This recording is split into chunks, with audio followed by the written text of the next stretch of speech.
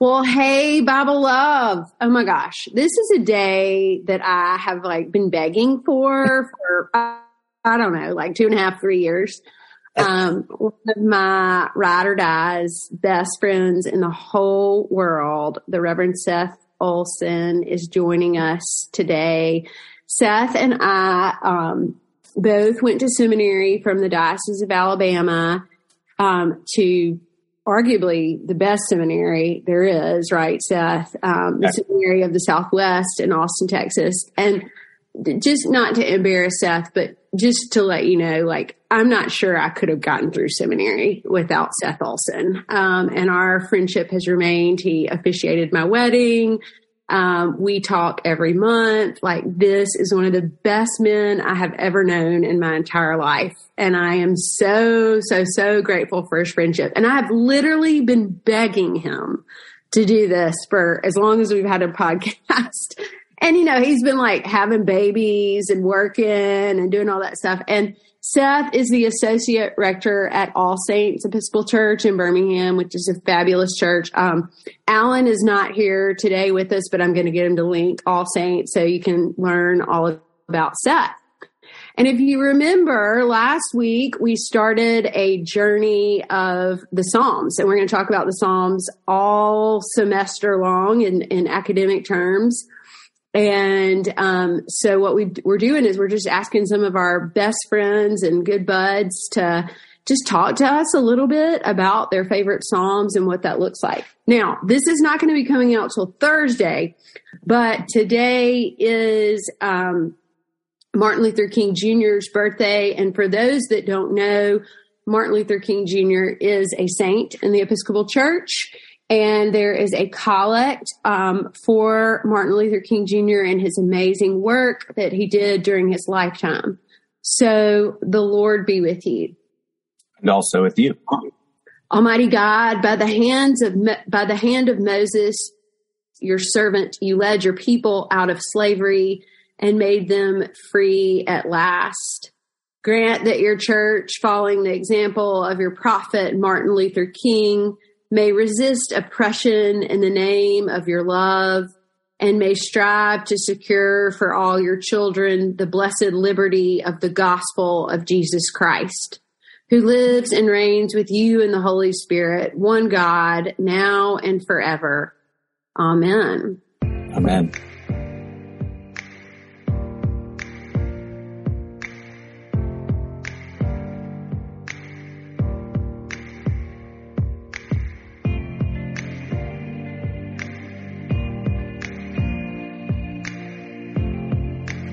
So, Seth, you wanted to talk a little bit about the Psalms in general and then a couple of specific Psalms. So, first of all, welcome, dear friend. So glad you're with us. Thank you. Yeah, it's a real treat to be with you. And I'm kind of chuckling because, you've been talking to me about this podcast for a couple of years, and you finally got me on here during family medical leave with. I know, right? It only took you having a baby to get me on. I have a 3-week-old little girl who's just so precious, and it's been such a gift. But if I have these huge bags under my eyes, that's what's going on. You got father brain going on. We got it. It. Yeah. So if I sound incoherent, you can blame it on sleep deprivation. But yeah, I love this. I love your podcast. I love this idea of kind of reading scripture together. And I find it so appealing that, that's where you went with this whole program, and in particular where you're going with the Psalms. I think, there's so much richness, and there's also so much, of our human experience that we see embodied in the words of the Psalms.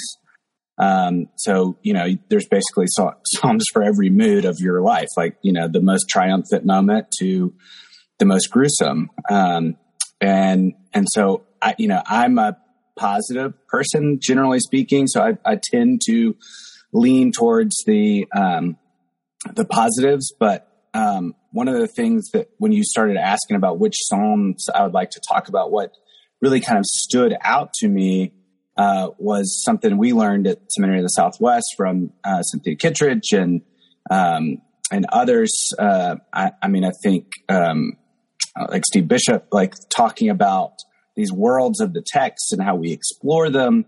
Like there's that world behind the text, which is the author, whatever they were doing, like what they ate for breakfast. There's the actual words of a psalm that are written on a page. And then there's what we bring, the world in front of the text. And so when you ask that question, as much as I love the words of Holy Scripture, like my favorites are my favorites because of who I was reading it with, almost, if that makes any sense. Yeah, like, I love that. Holy Scripture is supposed to be read in community. It's a living, breathing, word of God. It is the living, breathing word of God. And we can't read it or understand it just by ourselves. So we have Seth, I'm going to interrupt you. I already told Seth I do this a million times, and he knows this about me. I mean, we talked about this last week a little bit, like in the Episcopal tradition, in the Book of Common Prayer, the Psalms is the only entire book of the Bible that is there. There's 150 of them. And it's the only one that, unless we have like a canticle in there or something like that we every week read together, just like you were saying, like in unison, as whether it's sung or said or responsively by half verse or responsively by a whole verse, which, Nathan Jennings can come on here one day and teach us about what that half and whole verse means. I never knew until I went to seminary. But what you're saying of like being in community with each other and like the ups and downs of the Psalms, right? Like the greatest moments and the hardest moments all mixed together, and that you get to do that in community. I mean, that's really powerful. Yeah.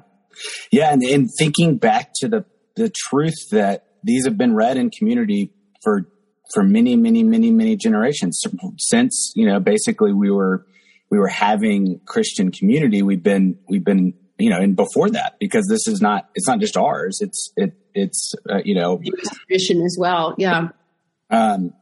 So yeah, I love that the words that are coming out of our mouth are not just our words, that we stand on the shoulders of giants, who have come before us, and, people like Martin Luther King Jr. And so we can kind of know that these particular songs from Scripture have been there for people in those challenging moments, and they will be there for us. And so I think that's a real gift. But yeah, I'm when you ask what are your favorites, the first one that came to mind was Psalm 133. Mm-hmm. And while I did my seminary work at Seminary of the Southwest, I was studying undergraduate at Sewanee. And I knew you'd get that in there. I knew you'd get that Sewanee plug in there. Yeah. I love it. And Psalm 130, a lot of colleges will have a slogan, but Sewanee being the good Episcopal college and university it is, it's got a university psalm, and it's Psalm 133. Mm-hmm. And if you go around campus, you might see these three initials that is EQB around campus. There's even, there used to be a place called the EQB Club, but it means Ecce Quam Bonum, which is the Latin first words of Psalm 133. Behold, do you want to read the psalm? Is that it's a fairly short psalm. Yeah. So, do you have it in front of you, or do you want me to read it? I do. This is from our, as you were mentioning, it's in our Book of Common Prayer on page 787. Perfect. So Psalm 133. Oh, how good and pleasant it is when brethren live together in unity. It is like fine oil upon the head that runs down upon the beard of Aaron, and runs down upon the collar of his robe. It is like the dew of Hermon that falls upon the hills of Zion. For there the Lord has ordained the blessing, life forevermore. Yeah, So it's only 3 verses, Psalm 133. 5. Excuse me, 5 verses. I'm looking at the in a different version, but anyway, it's 5 verses, so it's fairly short. So tell us the background again about Swanee, like why those first words, in Latin. Yeah. So behold how good, and I guess that's the King James version is my guess. Behold how good and pleasant it is to dwell together with brethren in unity. And so that concept, that concept is, Swanee is not like a lot of other institutions. It's out in the middle of nowhere in the, rural Tennessee. But if you drive up to it, it looks like Hogwarts, and people are like, what is this castle doing in the middle of, the woods of Tennessee? And so you form these friendships and bonds. And right there at the center of campus, you see the, like the highest building is the chapel. And the bell tower, right next to it. So you see it as this kind of focal point of the community, that this is this place where people come together to dwell in unity. Now, it's become more secular. There's no forced chapel anymore. You only have to go in the chapel, I guess, for maybe signing the honor code now. But used to be you had to be there every day. And so they had chapel, throughout the week. And there was this kind of, I guess, refrain that, we're together. This is where we're learning together. We're in community together. And for me personally, like it's funny because I had a couple of friends that, in college you do silly things. You have a couple drinks, and then, at a lot of places you go to a big college football game. That's not what happens at Swanee. At Swanee, what I did was, with a couple of my friends, we made a rap version of Psalm 133. Of course you did. Of course you did. So this is how ridiculous we were. Do you remember the rap version? Well, it was just using the words. Ekekwam bono mek kwan yikun. Yeah. Uh-huh. Right. Yeah. So it was awesome. Maybe I can share that clip for you. If you need. That'd be awesome. But that concept, though, of unity, like, and I'm so glad this is like all on Martin Luther King Day, because Martin Luther King preached unity, preached being people of community, and I think that's awesome for Swanee, and it's so true. But it's also can be pertained to any community and being in unity. I was thinking about it today. Sometimes you remember the days of Facebook and Instagram when it was just like puppies and kids and, like really sweet stuff. And now and now it's like all political and people jabbing at each other and blah, blah, blah, blah, which does not create unity, which does not create what God is calling us in this particular Psalm of 133. It creates division. It creates unrest. And I also think as you go a little bit further in the Psalm, and maybe you're going to talk about it, but like that that the psalmist brings up Aaron specifically, like what is it about Aaron that's important, and I don't know the answer. Maybe Aaron was someone of unity. I can't remember. That was a long time ago when we were on that chapter of Bible Love, but, and then also that oil on our heads.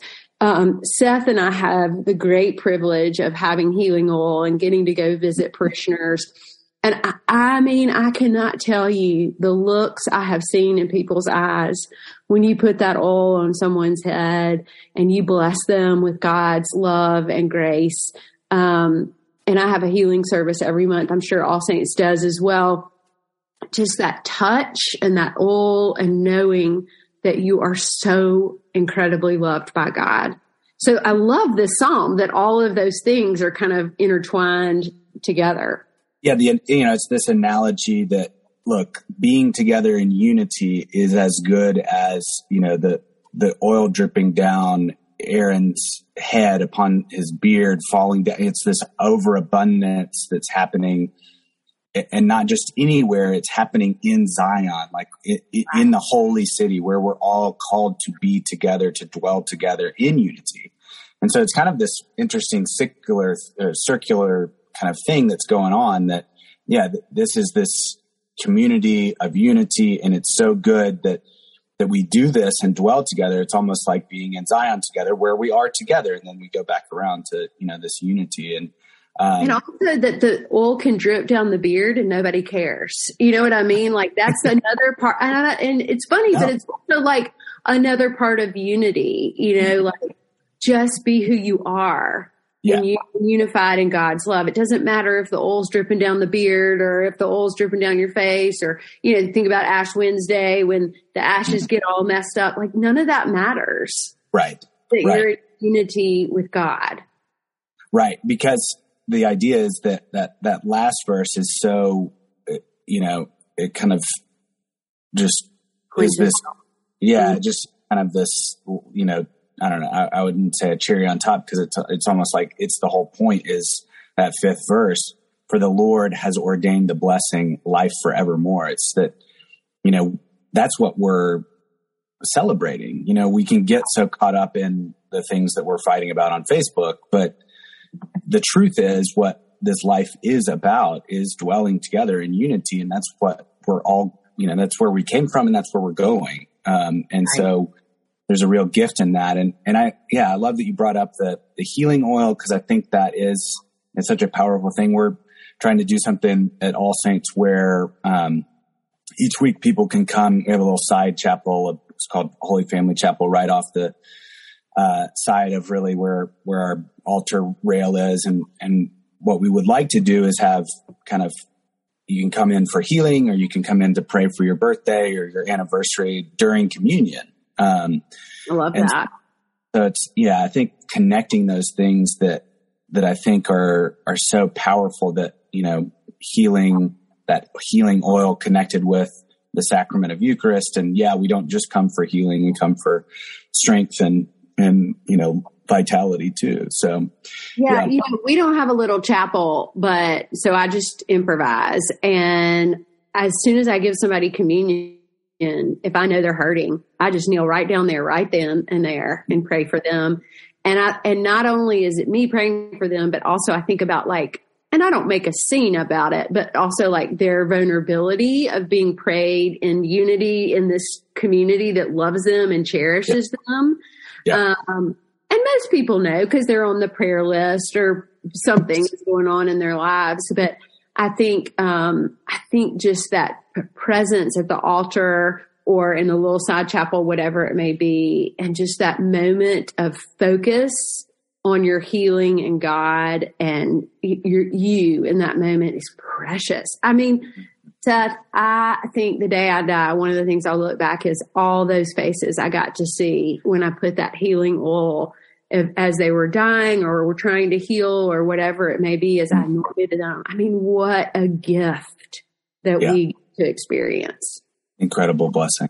Incredible. Yeah. I don't leave my house without my oil. It is in my purse at all times. A colleague, there's two Jeff Evans in the Diocese of Alabama. Yes, there is. This is not G Jeff, but J Jeff, who's up at St. Stephen's in Huntsville, in a Curcio talk about the sacraments, talked about particularly the sacrament of unction and healing, and how he said he carries his oil stock in his pocket as a reminder, as anytime he puts his hand in his pocket, he feels that, and it's kind of a talisman. It's kind of a reminder that, okay, this is my calling. And I really, that has stuck with me. Oh, that's beautiful. I love that. Now, there was another psalm you wanted to talk about for a minute. I'm going to. So I'm 95 verses 95. 1 through 7. And I'm pulling this up from morning prayer. And the reason, again, world in front of the text, this is something that really sticks out, kind of from my heart, emanates from my heart, is our time in seminary and going to morning prayer. I was much better at going to morning prayer than evening prayer, because by the time evening prayer came around, I was like, we were done. I got too much other stuff going on. Yeah, we were done. And I had classmates that would, invite me. But you could see it in the numbers too, Seth. Like morning prayer was very well attended, and the evening prayer was like 4 or 5. Yeah. But You were there on the days you had to officiate. That was kind of how it was. Sorry, Cynthia, Stephen, we love you, but like, Nathan, sorry. They were in seminary too. They know. Yeah. I had a few classmates that would always be there, the stalwarts, but, they were better than us. Yeah, of course. So the Venite, Psalm 95, 1-7 really sticks out to me. And like, I hear it, like I have it right in front of me, but I can usually say it to myself and often do. But when I do, I hear it sung, because of what we sang together. I think Tuesday mornings was sung morning prayer. Can you tell everybody what Venite means? I think it's the first line. It's like, come, let us sing to the Lord. It's right? Sing to oi. Yeah, sing. Yeah. And so that's a Latin word, just in case people. Okay, so go back and sing to us again. I interrupted. Yeah. So the they're stuck in my heart. Those words, come, let us sing to the Lord. Let us shout for joy to the rock of our salvation. I mean, so I can, if I'm ever wondering, like, what's that whole psalm, or at least verses 1-7, that's that kind of joyful song emanates. And I can even hear my classmates singing it, which is what, I know not everybody has the best time in seminary and gets along with all their classmates, but I had a really rich class that was very closely knit. And so I can hear a George McGavern or a Susanna Cates and, even our late friend Clay Tolles, who would, he was the one that was always inviting me. Hey, you got to go to chapel. Like, you're not going to know what you're supposed to do until you go to chapel. Clay. Yeah, but those words are words that are just so synonymous with joy to me. Hearing that whole psalm, and go look up a recording of the Venite and listen to it, because it is just this kind of, it's like an ode to God, that God will be our shepherd, and that God will be guiding us, that we're God's people, that we're the sheep of his hand. And our job, our whole goal is to listen to his voice, and to like be ready to, start each day by saying, God, what would you have me do today? And that's such a gift. It's such a gift that's there. It's like, if we look at the prayer book as saying, like, whatever's written first is kind of like the preference. So that's the preference in our prayer book, is to say the Venite there in morning prayer. And so if you're saying that every day, or even the Jubilate, like and during Easter, the Christ our Passover, those are such rich words. The first two are from the Psalter. So we get to hear those words that have been prayed again over and over and over again. And there we are saying those words, or singing those words in certain cases. And it's really just, at least to me, it cracks open my heart and helps me to realize my job, yes, I am supposed to be somebody that's in vocation all the time, but even if you're not ordained as a, ordained minister, your job, your role is to listen to how God is calling you to serve others, to take care of yourself, to take care of those beloveds in your life, and then to reach out in love to those who are underserved. And that's a real gift. Aren't those the two greatest commandments? To love God and love our neighbor. And I think that's interesting how all that comes back together, and you're right. And Seth, you do such a good job of that, especially for me and for so many. And I'm really grateful for your time and your thoughts on all this. And so I always try to kind of put a challenge out there. And so maybe this next couple of months, just pick up the Bible, pick up the Book of Common Prayer, whatever it may be, and read a psalm and see how that speaks to you today. Sometimes we just read it and we're like, oh, Aaron or Zion. We don't know we can't relate to that, but that's actually not true. And I think if you read and you inwardly digest, they will become a part of you. And also I feel like whatever emotion it is that you're feeling, you will get that in the Psalms. Like they are so packed with emotion. And it also like almost makes me like feel more connected to God, that I am a human and that I have these feelings and these emotions, and I don't have to be perfect every day of the week, you know? Right. So anyway, Seth, I love you with all my heart, my friend. And listeners, remember that God loves you, but we love you, but most importantly, God does.